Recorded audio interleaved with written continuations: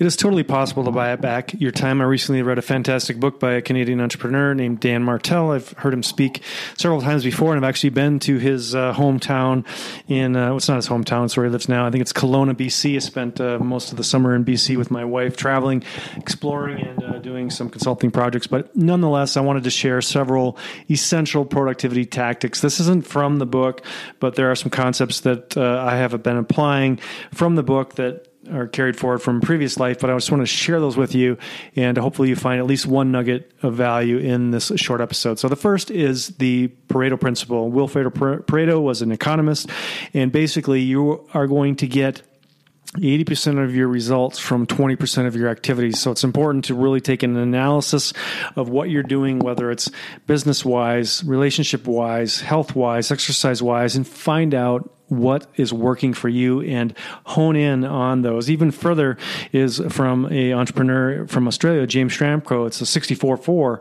principle where he even narrows it down even further and gets more specific and more granular, eliminating all the things that are not serving you well with your ultimate goals. And if you don't have goals, then take a moment and just stop right here and get those goals generated in the various aspects of your life. One of the tools that you can use is called the Wheel of Life. It's free online. I think Tony Robbins promotes it. I'm not sure if he came up with it or not, but it's a simple way to look at just different aspects of your life and see where you are now, and you can extrapolate that and make clear-cut, actionable goals based on the current metrics. The next is to eliminate distractions and focus on a single task at a time. There's a concept called attention residue. Many people who think that multitasking and switching back and forth and having 50 windows open and 3 screens going at all times is the way to get more shit done, and that's never been far from the truth.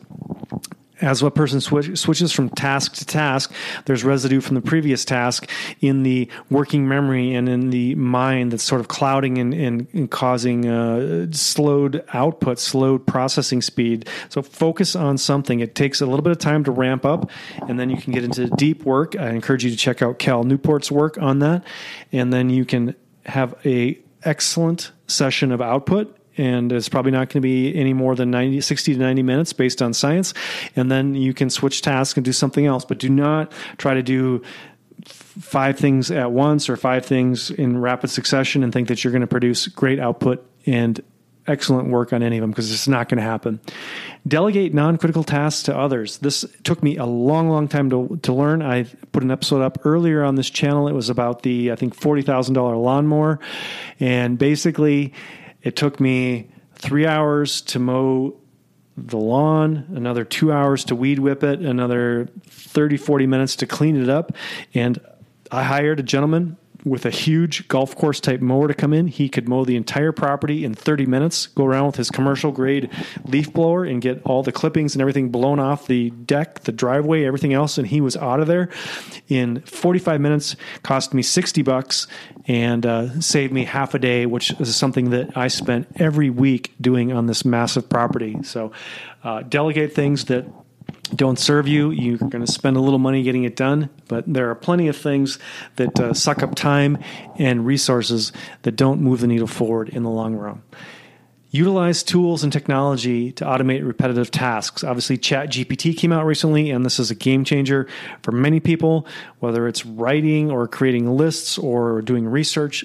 There are so many automated tools out there. There's IFTT.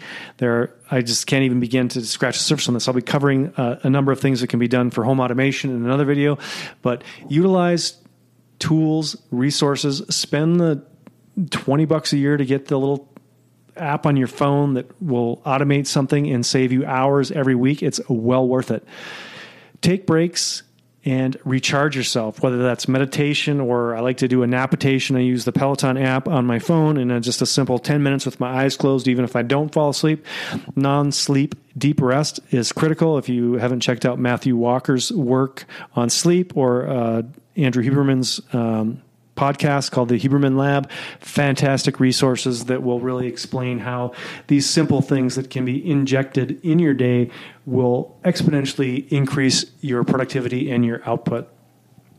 Trying to maintain a work-life balance. I don't like the word balance because it's more of a cyclical ebb and flow. There are times when you're fully on and fully off, and there's times that you reach the end of the day and you're maxed out, or there are other days when you are ready to go. You eat supper and you're back at it, and you're cranking out some high-level content.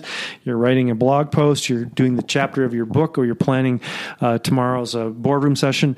Any of that, it doesn't matter. It's all about accepting the ebb and flow and not trying to balance out every day smoothly. So it needs to be maintained. Obviously, there's relationships and obligations and expectations, but understand that it's not a completely level teeter-totter, if you will. And then the last, I talked about this at the beginning of this, is to set achievable and measurable goals. You can look up SMART goals, which is fine, but really trying to map out something that is achievable. Obviously, if you're setting goals that are unrealistic and you never meet them and you feel a sense of dejection and failure all the time, that is obviously going to limit your motivation and prevent you from achieving greatness. And so it's just set the bar high, and even if you don't hit the bar, you'll still achieve something that is impressive and you can congratulate yourself on. But don't set the bar so low that it's easy to meet and that your progress is +1 instead of 10x. I love Grant Cardone.